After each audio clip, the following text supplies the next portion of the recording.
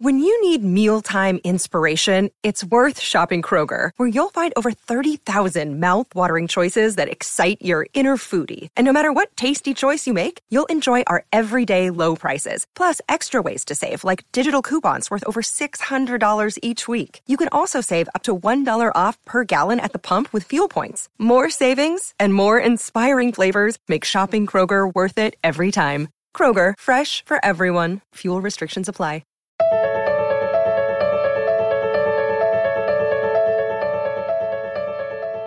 I've been thinking a lot recently about what it means to make a difference, and maybe even more specifically, what it means to make a difference with your art. Can you only make a difference with your art if you spell out all of the meaning and purpose behind the work that you create? Can you only make a difference with your art if you work for a nonprofit or a socially conscious brand?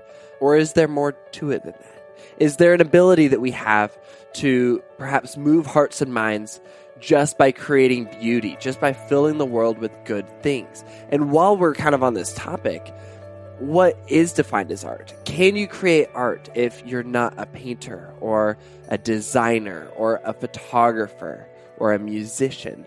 I'm so excited this week to have Andy J. Miller on the podcast, or as many folks know him online, Andy J. Pizza.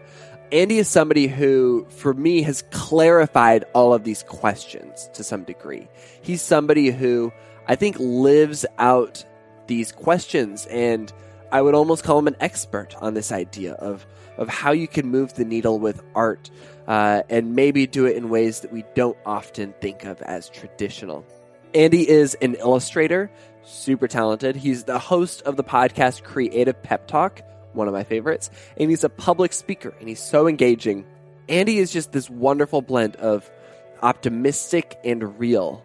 If you check out his Instagram and you take a peek at his illustrations, they are colorful and they're playful and they're fun.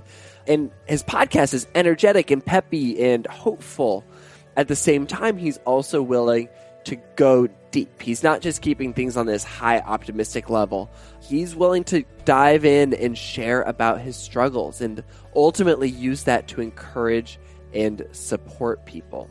And that's something that I think we dive into a lot on this podcast, is people who are really willing to go there. And that's where we get to find connection. We always connect more with our struggles than our successes, more on our weaknesses than our strengths. Oh my goodness, Andy is just somebody who I deeply admire for his ability to do that. Andy is also kind of a big deal. He has created illustrations and done work for clients like the New York Times and Nickelodeon and Amazon and YouTube and Warby Parker. And I am pretty sure you've seen his work, whether you knew that it was him that did it or not. Andy is also the founder, like I said, of Creative Pep Talk, the podcast, which is just so wonderful and has been featured by Apple and BuzzFeed and Threadless. And he also released Creative Pep Talk, the book, in September of 2017. I'm not lying when I say that this is one of my favorite conversations that I've had in a long time. For those who are new, I am Brandon Harvey. This is Sounds Good. This is the weekly podcast where we have conversations with inspiring people who are rejecting cynicism and using their lives to make an impact. Sounds Good is not your typical 3 Steps to Success podcast. We don't host this podcast for the sake of leaving you with bullet points on self-improvement. We just believe that our lives are more complex than that. And so we show up here on Sounds Good to ask big questions, dive into nuance, and learn from each other's stories. So without any further ado, I'm so excited to dive straight into this conversation.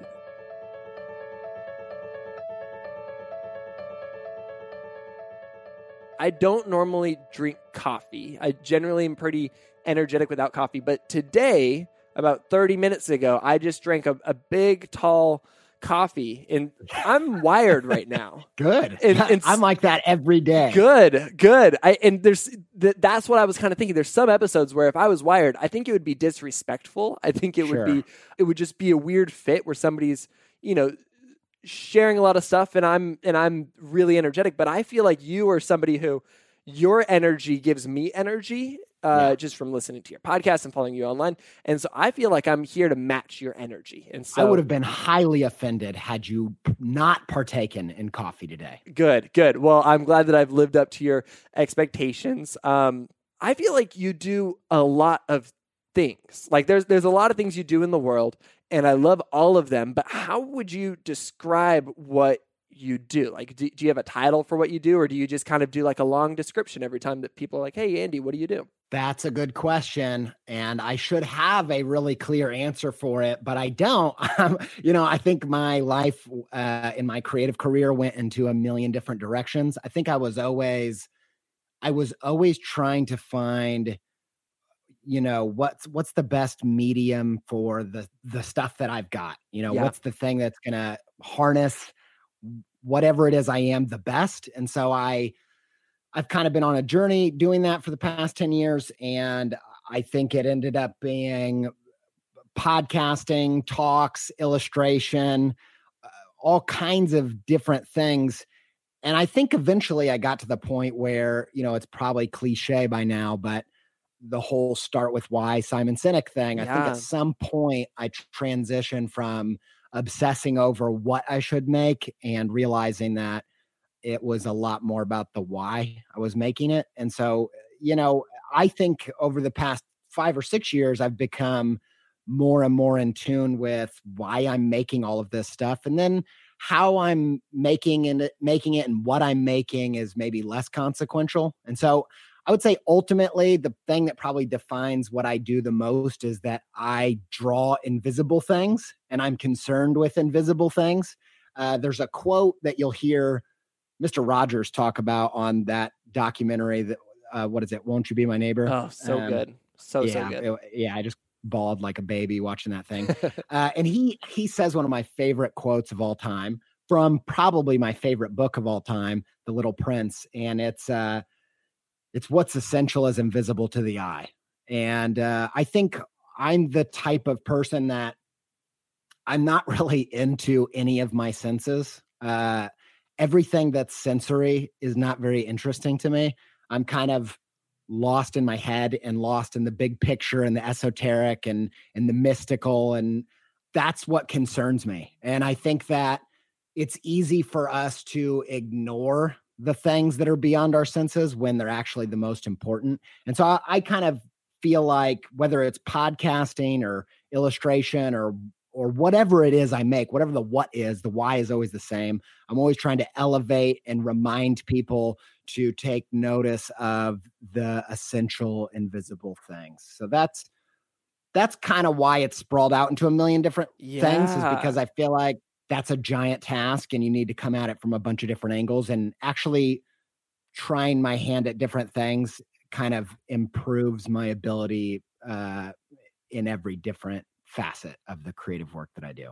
That's not a very concise answer, but it is an answer. That's what I like to hear. I feel like the way that you described it really resonates with me, because I, for the longest time, thought that I was just going to be a photographer. Like I had these dreams of exactly what I wanted to be, who I wanted to be. I could envision it as a photographer. And then I just began to realize that I could maybe accomplish those things, but there wouldn't be a why behind it anymore. And the more that I started to kind of pursue that why, I was like, oh, dang, like this is better communicated in written word, or this is better communicated on a podcast. And then it got to a point where it's like, oh, we're going to make a real, like a print newspaper, because it's the dumbest idea in the world, but it's maybe the most effective way to communicate a particular idea or a focus or a why, I guess. That resonates with me. I've thought about it a lot. I've thought about, what mediums hold that mission the best. And I've found that I think I ended up getting into podcasting thinking that spoken word would be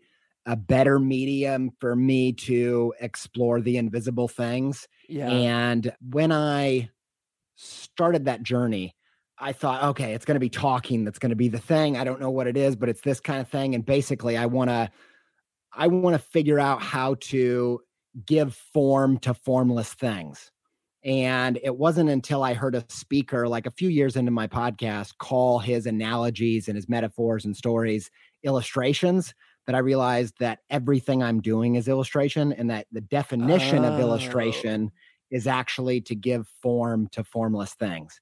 And so I think when that hit me, I probably owned being an illustrator at the core of who I am, whether it is using words or pictures. I feel like I'm always trying to illustrate intangible stuff. That's good. Yeah. Wow. Yeah. I see that in your work, and I want to get to your work both on the podcast and in spoken word format, but maybe we can back up a little bit because I'm curious about how maybe your why formed through the years, and maybe we can even bring it back to like childhood level. Like, where did you grow up? I grew up in Southern Indiana, but we moved around a lot. So I don't really have a place that feels like home. I'm that kind of person. Yeah. My dad's job kind of took us all over the place. I ended up living in Western New York, and home is kind of an abstract concept to me.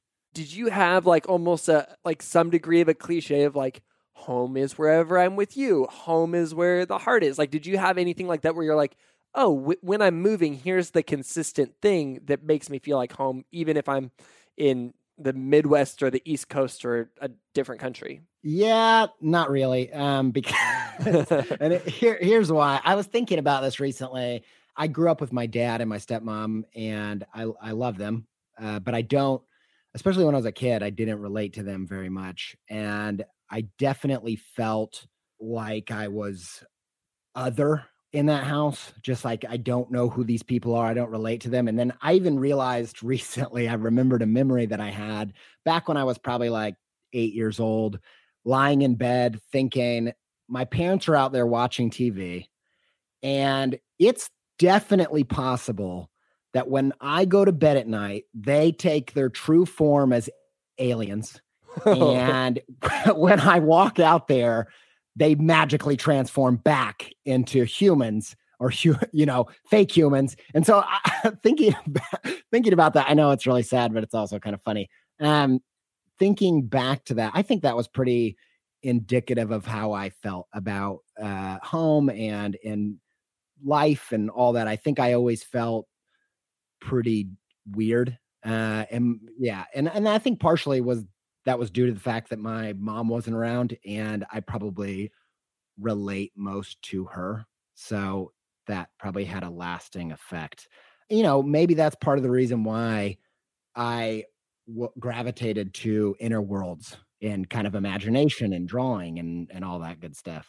Do you mind if I ask where your mom was? Yeah, I'm pretty public about it. I've talked about it a lot because my relationship to my mom is probably the most formative thing in my life. It's the reason I do the podcast. It's the reason that I'm an illustrator, why I'm so driven as a creative person.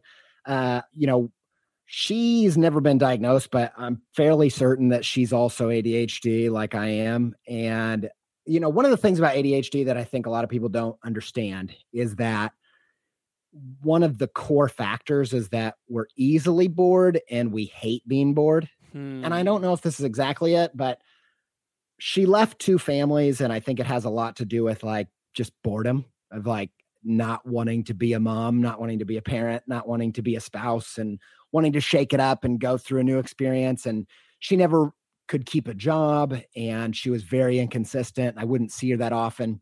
And so I think like, as a kid, when I was really little, everybody in my life would be like, you are just like your mom. And I was like, that's amazing. My mom is incredible. She's loud, weird, funny.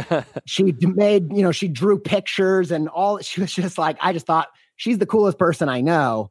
That's amazing. And then as I got older and I kind of became more aware of who she is and the choices that she was making and kind of all the pain that she'd caused herself and everybody around her. And I watched her actually kind of devolve from tragedy to bigger tragedy with drug addiction and all kinds of dire situations. Those early memories of people saying, you're just like your mom, became this kind of prophetic vision of doom over my life. So by the time I was in high school, I hated my part-time job, and I was okay at school, but I really hated it. And I basically was petrified of being an adult and having to get a job and be in a place at a certain time and remember to buy Band-Aids, like that, all of it. Just, how do you keep your house stocked with this and manage your life and all the maintenance that goes on with that? And I remember just thinking, like, I am doomed. Like, I don't know what I'm going to do with my life. And I'm clearly just like my mom. I was like following in her footsteps verbatim. So that ended up being a thing that at some point switched from fear to drive. And I think that came from when I was about 17 and I was still, I was kind of just like passively doing drugs and avoiding school as much as possible, avoiding work as much as possible, having no real path, not really knowing what I was going to do with my life, but also just being petrified of being an adult. And around that time, I got a phone call from my aunt, and she said that my mom was in the hospital. This is a lot of information, but it's also stuff that I've talked about publicly. So yeah, I appreciate you sharing all of this. So I got this phone call, and it turns out she had a all day seizure, and no one had known that she was having seizures. And it turns out that she had actually been given medication for it, but she wasn't taking it because it affected her drug addiction, and it was getting in the way. She like couldn't get high with this medication. It ended up turning into this enormous thing. And so I went to go visit her, and she'd actually ended up having a tumor in her brain. They had removed it and ended up taking part of her vocabulary, the center of vocabulary in her brain out. So she'd lost most of her words. And that's a massive thing for her because, like I said, we're a lot alike. And she's a very expressive person. And so going to visit her when I'm like 17, and she has all this stuff she wants to express to me, but she can't remember many words. Oh, yeah. And I remember her just saying something like, she's like starting and stopping a bunch and then saying, I'm so sorry. And I love you so much. And that's all she could remember saying. And that crushed me because I loved her. And I do love her. But what was even more crushing was those words from my childhood, which was, you're just like her. Like, this is you. This is going to be what your life is like. And so I think I went into a pretty like dark time at that moment.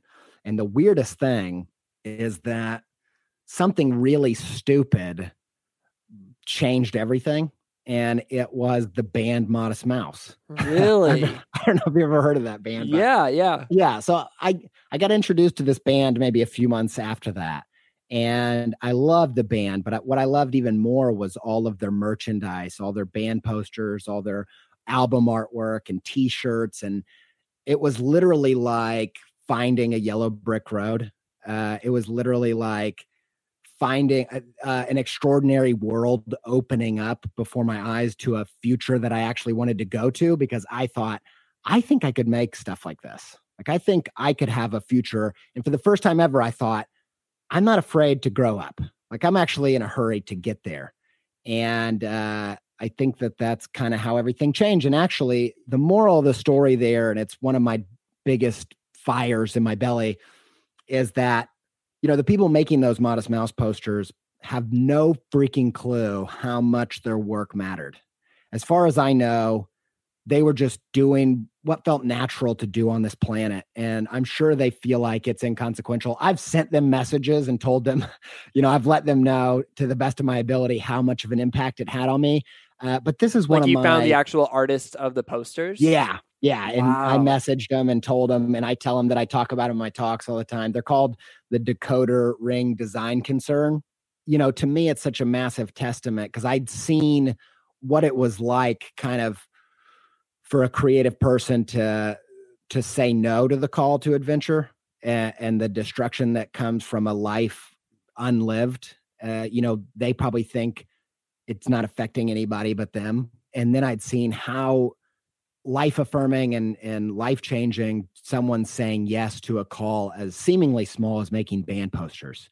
And so I think that whole childhood experience and that teenage experience ended up being extremely formative to everything that I ended up doing. And it's the impetus behind my career, because I wanted to be a different kind of parent, even if I had similar struggles. And I wanted to spur creative people on and to take their path seriously. So yeah, Wow. that's the long, you know what I thought I was going to say, you can put this on my gravestone. You know how people say long story short, I have to say short story long. So that's I love that. No, I appreciate you. Like that's what this podcast is for, is making short stories long, or just long stories truthfully told, maybe. So in the ways that you were similar to your mother, and you know, obviously the ADHD, but also just this generalized idea of like wanting new things, and also, you know, the drug use and things like that. Yeah. Do you feel like that was more nature or nurture? Like it was like because you saw that modeled for you, you pursued that direction, or it's like literally probably in your genes? What, like, do you have an idea on which direction it was? I think honestly, I think the ADHD thing has a big factor, and you know, I think ADHD is something that's highly misunderstood. One of the things that, you know, in the way that there's been a lot of awareness brought to autism over the past decade or so, I feel like it'd be great if that could happen for the ADHD crowd, because it's a neurological condition that's, you know, been pretty heavily studied and understood. And I think our culture, it's kind of like when you say, yeah, I've got a little bit of OCD, or I've got multiple personalities disorder, or I'm kind of bipolar, just because you're moody a little bit. I think that ADHD has a lot of baggage, and it's one of the reasons. It's one of the reasons I talk about it a lot. And so I think that's a big factor. I think, you know, her childhood was different to mine, but honestly, you know, we're not the same person. I've since realized I have a lot of my dad in me, who's like a successful business person, but I also think that I found a lot of good ideas that she didn't have.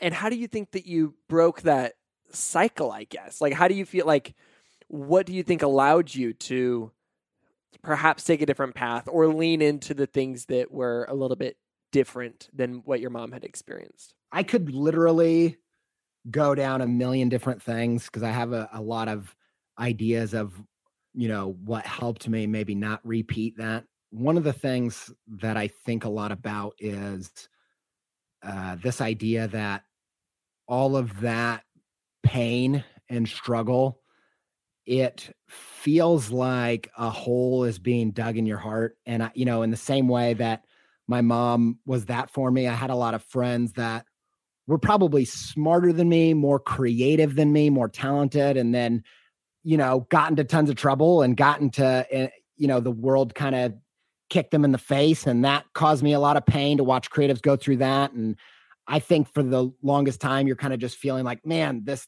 life, the universe is like digging a giant hole in my heart.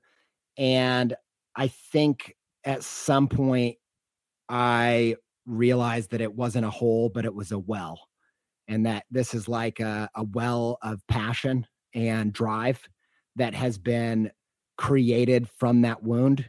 And I think that's a big part of it. That's a really beautiful metaphor. I feel like we circle around that topic on this podcast a lot, but I don't think I've ever heard it described like that. I think that's, what a beautiful way of describing. That's really good. Thanks, man. Because I think a lot about why am I so driven, and why am I so passionate about helping creative people? And I really think it comes down to that, is that I think it just comes from, you know, being a kid and feeling that kind of pain. It creates I think it can probably do a bunch of things. You know, some people feel so much pain, that hole gets dug so far that it goes through the other side and you just become empty. And, you know, some people go through pain that really destroys them and they never come back from it. And I totally understand that. I think for me, I was probably blessed enough to have, you know, my dad and my stepmom, who were actually, you know, I didn't relate to them a lot, but they were extremely consistent. And I think that probably helped me never bottom out completely. Yeah. But I remember, you know, things like a practical version of that just kind of is a microcosm of the bigger thing is, I remember being in first grade and the DARE people coming and talking about cigarettes and being like, if you smoke, you're going to die. And my mom was a heavy smoker. And so it was like, they were straight up saying, and they should be, but you know, they were straight up saying, your mom's going to die. And I was like, oh, oh my gosh. So I was the kid that like hid my mom's cigarettes in a hole in the backyard or whatever, like, trying to help her. And so when I was in high school, and this is pretty common for ADHD actually, because they're attracted to stimulants. I was a really heavy smoker from ages probably 15 to 20. And when I found out my wife was pregnant, I stopped like immediately, cold turkey. Really? Haven't touched a cigarette since, because I always knew, I know for one thing, I'm not going to put my kid through that pain because I felt it. And so that was that well kicking in. And I think that that's a big part of it. But I also think personal philosophy, good ideas that I didn't come up with, that I got from spirituality and philosophy and business books and all that kind of stuff, I think together created core values that help me have better ideas about how to live. I think that that's another factor, but yeah. Like you said, a lot of people, that hole gets dug too deep and they can't, it's hard to come back from it, and maybe with different contexts and environments, but it's amazing that you had the context and the support and just, your brain's connected the right things where you're like, oh, like this is the direction I'm going to go. And I think it says something about your drive. And it reminds me a little bit of something I've heard you talk about before, this idea that we can see obstacles as a sign that we're going the right way. And it's maybe a little bit of a disconnect, but to some degree, I think that there's this idea that when you are hitting these roadblocks, like the fact that you're choosing a path with a little bit more resistance, where you're like, oh, this is actually unnatural because like this, it was modeled for me to follow this direction of my mom, but I'm going to go this other direction.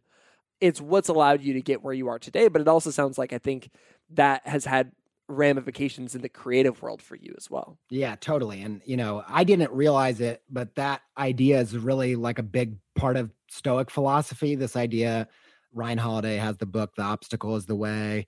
And I think that that's a big life lesson. That's probably a really different part of my personal philosophy versus my mom. I think I saw my mom hit resistance on things and just instantly turn the other way, where I've tried to train myself. I'm not always great at it, but I've tried to train myself that like, if there are booby traps still set, that means that there's still treasure. Like, and it's this idea in the creative world. I'm always telling people, I'm always talking about how, if there's like a paved road and a jillion tutorials on how to do this thing, like the treasure's gone.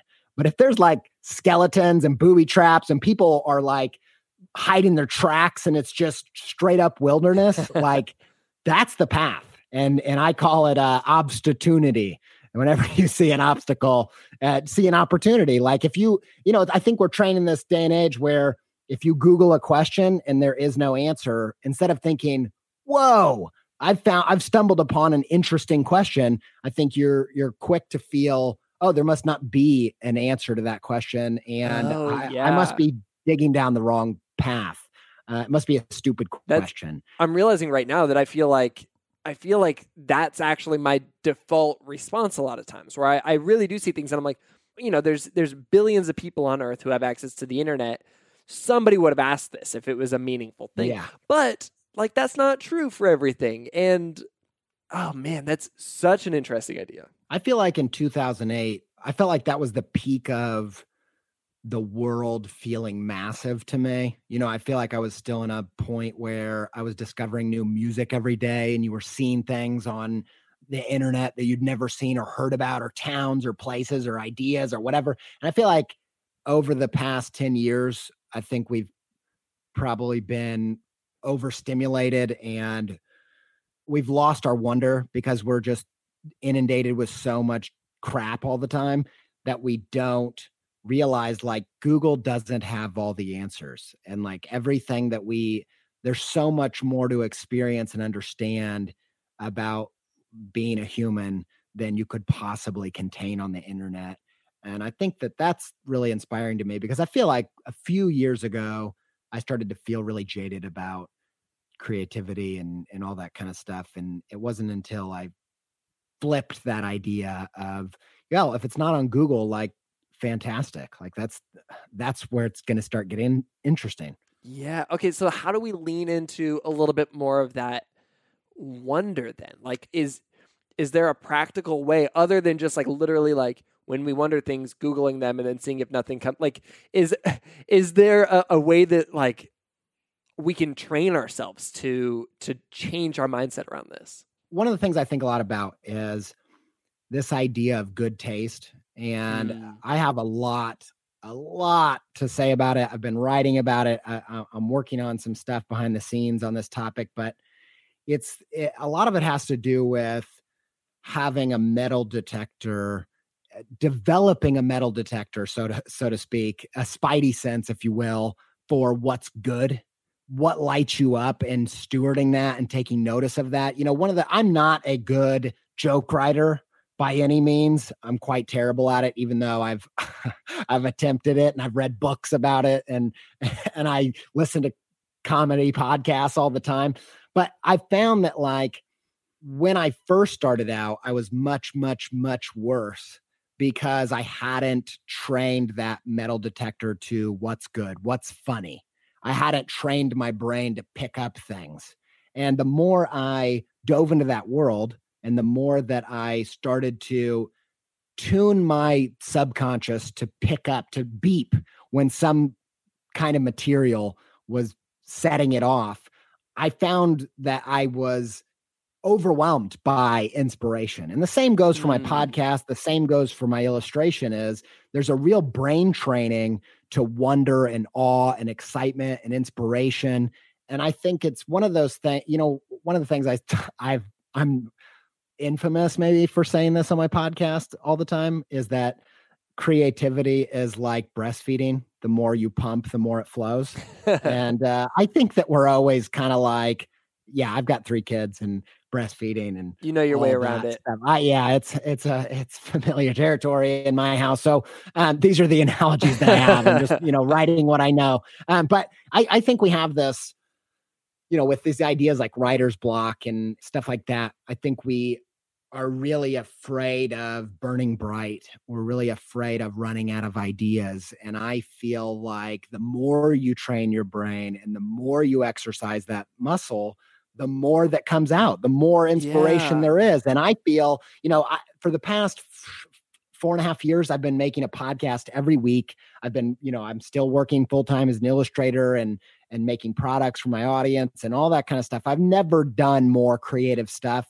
And I've never been more on fire with inspiration. And I do hit, I'm not saying I don't hit burnout and stuff like that, but I feel once you start training that metal detector in your brain, you take a little breather and you take a rest and you're right back in the game. So that's kind of my mentality around it. I remember when I was first coming up in the world of photography, one of the people that I really admired was Jeremy Cowart. And he's still somebody that I deeply, deeply admire because of the way that he takes ideas and uses them to make a difference in the world and helps bring them to life and maintain them and sustain them.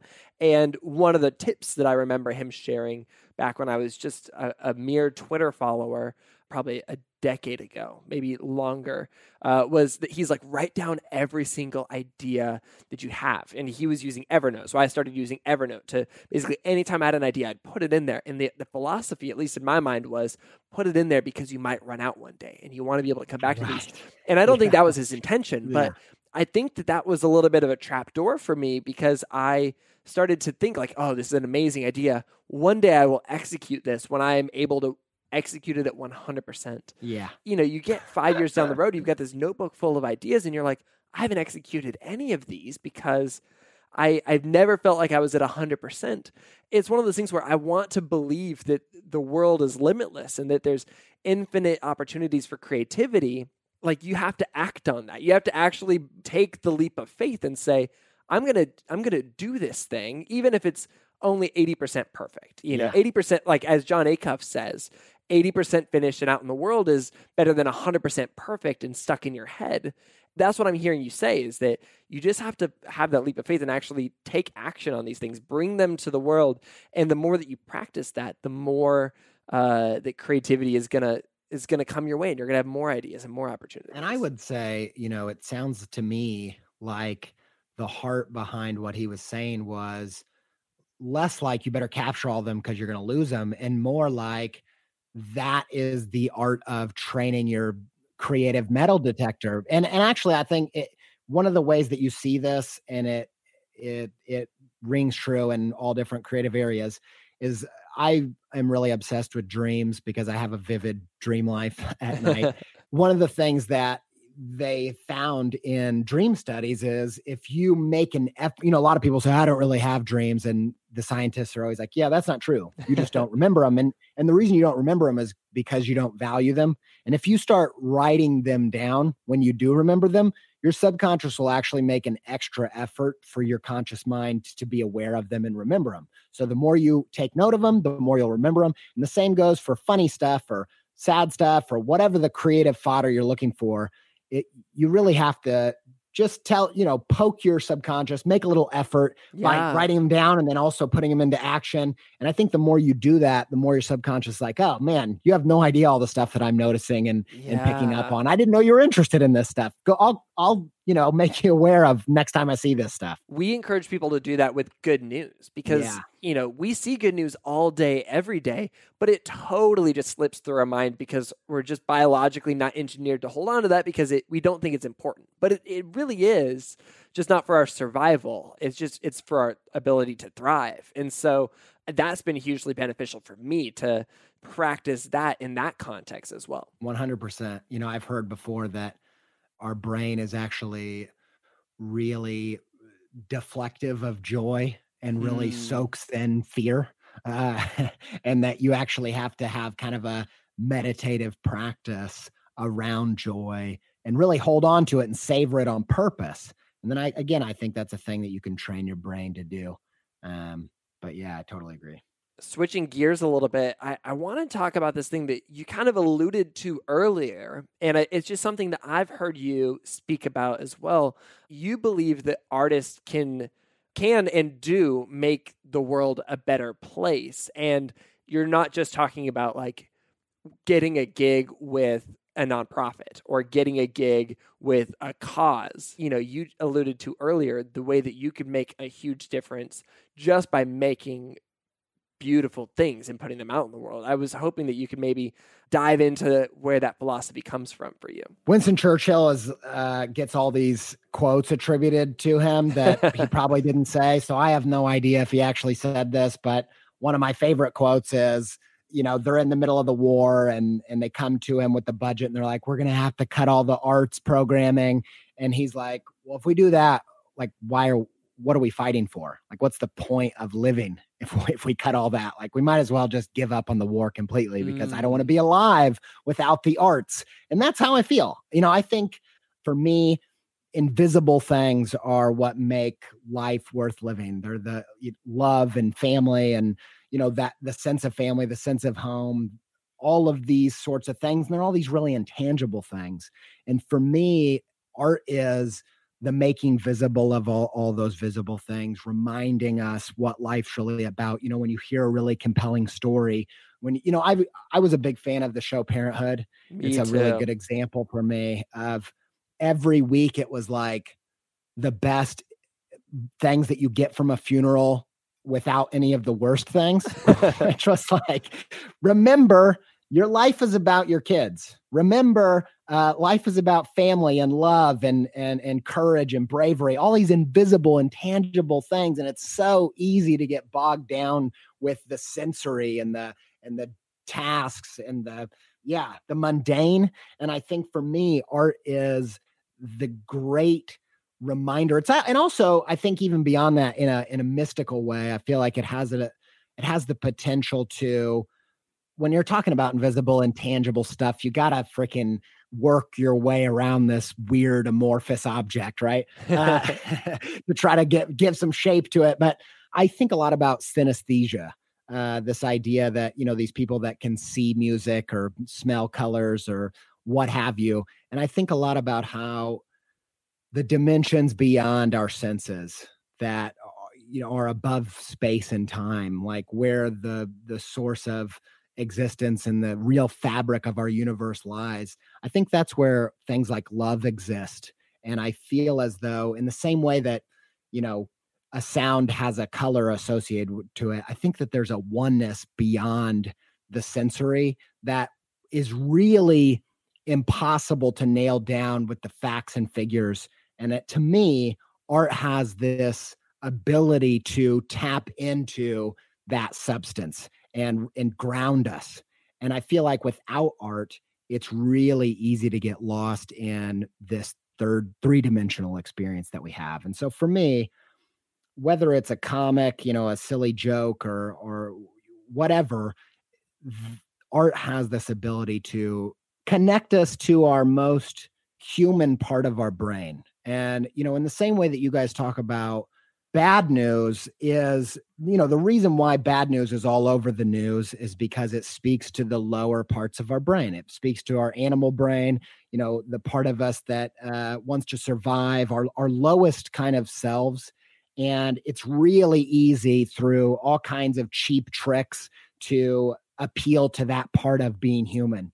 And to me, that's kind of the three-dimensional experience of being human, all the basics. And to me, art is the tool that we have as humans that we can tap in and live into that unique thing that we have as a species, that thing, whatever it is that makes us different. I feel like art is the tool for meditating on that space and connecting back to that space, whether that's, bawling in the cinema or whether it's sitting at a stand-up show where we're all become one through this shared laughter. And for a minute, our hearts are all beating at the same pace. And to me, that's what art is. And so I believe heavily in that idea of what is the point of doing this life without it. So you talked about illustrations, and obviously you've got a few formats on how to illustrate ideas. I like this Seth Godin idea where he says that art is anything that's outside of the rule book, anything that's outside of the user manual. Yeah. For people who are maybe listening and they're like, oh, I'm not creative. I'm not an illustrator. I'm not even a speaker. I'm not, I've never really painted, whatever it is. How can we apply these ideas of how to use creativity and art to move the needle and move people and maybe even create more empathy and change minds and hearts? How can we do that outside of the traditional formats of, I guess, art? I'm going to go in two different directions with this. The first one is I really believe that anything can be art. And I know that sounds like a cliche, but to me, art is about really living into why you happen to exist at this point in time. What do you have to give, whether that's being a plumber or being a podcaster? I don't really think that it matters. I think there's a sensitivity. I think it's ultimately about sensitivity, which harkens back to that idea of taste. What is your sensitivity? And I think for me, this was something I grappled with, and I think it's something that every artist has to grapple with, is really owning your art, whether anybody else sees it as art or not. This came to a head maybe 3 years ago. I was already a full-time illustrator. That was something I'd done before I started the podcast. It was part of the impetus behind the podcast. And at that season of my life, I was kind of at a crossroads because all the time outside of my paid gigs were spent focusing on the podcast and then also trying to break into the kids' book world. And I came to this point where I realized I can't do both kids' books and podcasts right now well if I don't choose one. And I realized that I wanted to do kids' books because in my mind, and probably in the world's mind, they were a higher form of art. Totally. Yeah. You know what I'm saying? They have all the awards and they have all the setup, and who doesn't want a successful kids book and a Caldecott medal and all that stuff. and basically when you say I have a podcast, people are like, oh gosh, you have a podcast? Especially pre-serial, all that stuff too. It's what, how do I do that? What is that? Yeah. And so, it came with all that. There was none of the glamour and of the art of picture books, all the romance. And I think at some point I realized that art is about impact, not glory. This is a thing I meditate on all the time. Art is about impact, not glory. And they kind of from the outside look the same. And that's one of the reasons why I think it's easy to fall into that path of, oh, I want the Caldecott, or, oh, I want, what Bob Dylan had, or, oh, I want to be the next this or that. And that romance and that glory is so distracting when really that widespread appeal is about impact. It's about how do you do your art right now? And at that crossroads, I felt like my potential for impact, like there were already thousands and thousands of picture book makers doing things that were making a great impact, but there weren't a lot of people in my space podcasting. And I had to make a decision to see it as my art and decide it was my art and treat it with that kind of stewardship. And even if everyone else thought I was stupid for doing so, even if everyone else did not see podcasting as an art of any kind. And I think that was a real shift in my path. And I started handling the podcast differently. And actually, that's probably about the same time that it started to take off in a much bigger way. And so I think that's a big part of it. I think it's deciding anything that you feel like I'm here to do this. There's an artistry to doing that. And if you can approach it with that same level of sensitivity of how can I show up in the moment, bring something that's never been brought to this moment, that's necessary to this moment, all of that's the same thing it is to be on stage doing improv. That's the same thing that it is to be writing music. It's being in the moment and bringing what that moment needs, that other people aren't bringing. And so I'll say that's one side to it. The other side to it is I don't think I'm a contrarian, but I don't think any contrarian ever does think that. Well, that's why it's so hard to realize that you're a contrarian because you've never owned it. There's a lot of toxic mythology around creativity for me, where I think we have a lot of bad ideas about what creativity is. For instance, I think that we think creativity is about new, saying something that's never been said. And I don't think it's really that at all. I think it's more about coming to terms with what the conversation is right now and knowing what to say next to remind us of what we need to be reminded of. So it's really, to me, it's about old things. It's about, the things that have always been human and taking stock of, well, what's the current conversation and how do I need to say this thing in such a way that it will feel fresh so that we can remember that old thing. Does that make sense? It's a little bit esoteric. So I love that.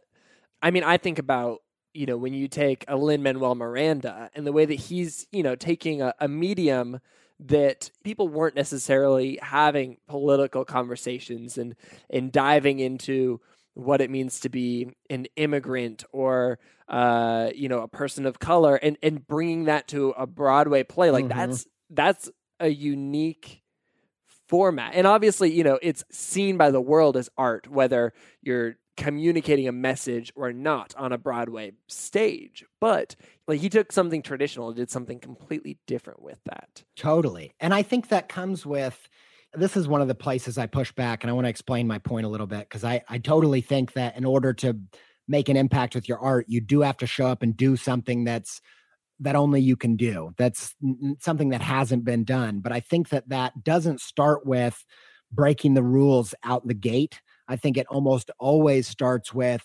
familiarizing yourself with the conversation, understanding, on this date and time, what are we defining as good when it comes to pop music? What are we defining as good when it comes to theater? What's the definition right now? And that has a lot to do with fitting in and not standing out. Now, that's not the end of the equation, but I think a lot of people want to skip to new instead of familiarizing themselves with old and familiarizing themselves with now. And then I think, and only then, you start tapping into what I call predictive taste. And it's this idea of okay, if this is what's doing it right now, what do we need to hear next? If that's what's good today, what's going to be good tomorrow? And it's not just about fashion. It's about when it comes to truth, or it comes to being moved or touched or tickled by some art. those methods grow old and they grow stale. And the same things that used to tap into our humanity don't tap into our humanity anymore. And so I think that the ability to do what the artist needs to do, which is remind us about what it's meant to be, to feel human, comes from really understanding, well, what was doing it yesterday and what's doing it today, and how might that affect what we need to feel, hear, touch, taste tomorrow. And I think that's just at least in my experience, that's a different path to art than maybe the path that I was given or told. Yeah. So I think there's something there. It maybe even comes back to this idea that you shared so eloquently earlier, that it's about having taste and taking notes. And yes. You're paying attention on a deeper level. You're looking at the past, you're looking at the present, and then your creativity comes from collecting all that data and then dreaming up what the future can be, and then having the skill set to make it happen. Yep, totally. I'm just having such a good time with this conversation, and I would let it go on forever, but I think that's illegal. And so I guess I just want to wrap up with this question. For people who are listening to this and, they want to move the needle with work that they create. They want to change hearts and minds, and they want to make a difference in the world. But this week, they need a kickstart. They need an action step. What would you recommend? Because you've lived this and you speak on this and you share about this, and I just want the Andy J. Miller wisdom. Sure. So I'll refer to a book. There's a book called The Personal MBA by Josh Kaufman, and he talks about this study that these professors from, I believe, Harvard were doing on the core human drives. And this got me thinking about, I'm really interested in art and creativity through a lens of kind of an objective lens rather than a subjective lens. And this gets to the heart of it. And he says that there's 5 core human drives. We want to learn, we want to feel, we want to bond, we want to protect, and we want to collect things. That's what people want to do. And so I think that's a good starting place of, when I make a podcast, I'm trying to fire on every one of those cylinders. How can I make you feel something? How can I make you learn something? How can I make you feel bonded with creative people? And then once you have those targets, then you can start reverse engineering a strategy and a craft to actually fire on those cylinders. And you go read how other people do that. When it comes to storytelling, foreshadowing and analogy and metaphor and, callbacks. And there's all these craft elements that you can employ to start learning how to play that instrument, how to make someone feel something. What's the art of helping someone learn something? And I'm so inspired. You've heard me bring it up a bunch of times. I'm highly inspired by comedy. And the reason is because they have such a clear target, which is to make people laugh. Like, that's good comedy. It's just really simple, but it's obviously the hardest thing in the world to do. But I think that's why we have these master crafts people when it comes to comedy, is because they know their target, right? And so the first thing that you've got to do is you've got to say, what's good? What's my target? What's the metric? What am I trying to go for? Am I trying to make them feel something, bring them the tears? Am I trying to make them learn a new thing? Am I trying to make them bond or feel self-expressed? What is it that you're trying to do through your art? And then go learn every trick in the book, and then learn all those rules, and then break them in meaningful ways. And that, to me, that's the artist journey. That's the whole kit and caboodle. That's my answer.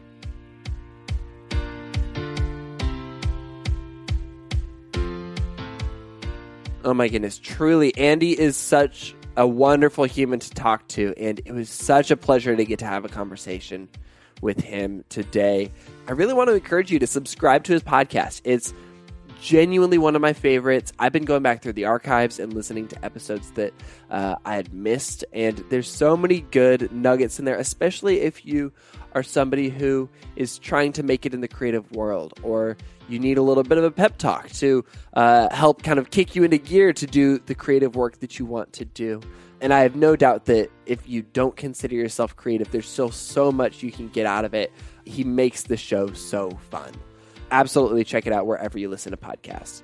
Creative Pep Talk. Also, you have to make sure to check out Andy's work. His website is andyjpizza.com, and his Instagram at andyjpizza is also amazing. I highly recommend you follow him there. If you're new to Sounds Good, we would love for you to stick around. If you enjoyed this conversation, you'd also love my conversations with Brad Montague, who introduced me to Andy. He's the creator of Kid President, among many other wonderful things. And also musician R. Lamar. You can find both of these episodes and more than 100 other episodes by searching for Sounds Good wherever you listen to podcasts. Make sure that you hit subscribe to keep on getting more inspiring conversations with incredible people delivered straight to your phone while you sleep. This podcast is created by me, Brandon Harvey, as a part of Good, Good, Good, a community that believes in the power of celebrating good news and becoming good news. Chad Michael Snavely and the team at CM Studio edit and mix the show. You can get lots more hopeful stories on social media by following us everywhere at Good, Good, Good, CO. And I am everywhere at Brandon Harvey. Brandon is spelled with an E-N, a little bit tricky, I know. We also create a beautiful quarterly newspaper that celebrates the people, ideas, and movements that are changing the world for the better. It's a real-life newspaper. It's so fun to actually tangibly hold, and you can order it today. Check it out and see what else we do at Good, Good, Good at goodgoodgood.co. And on that note, that is a wrap for this week's episode. Go out and do some good this week, and we'll be back next week with another inspiring story from an incredible person. Sound good?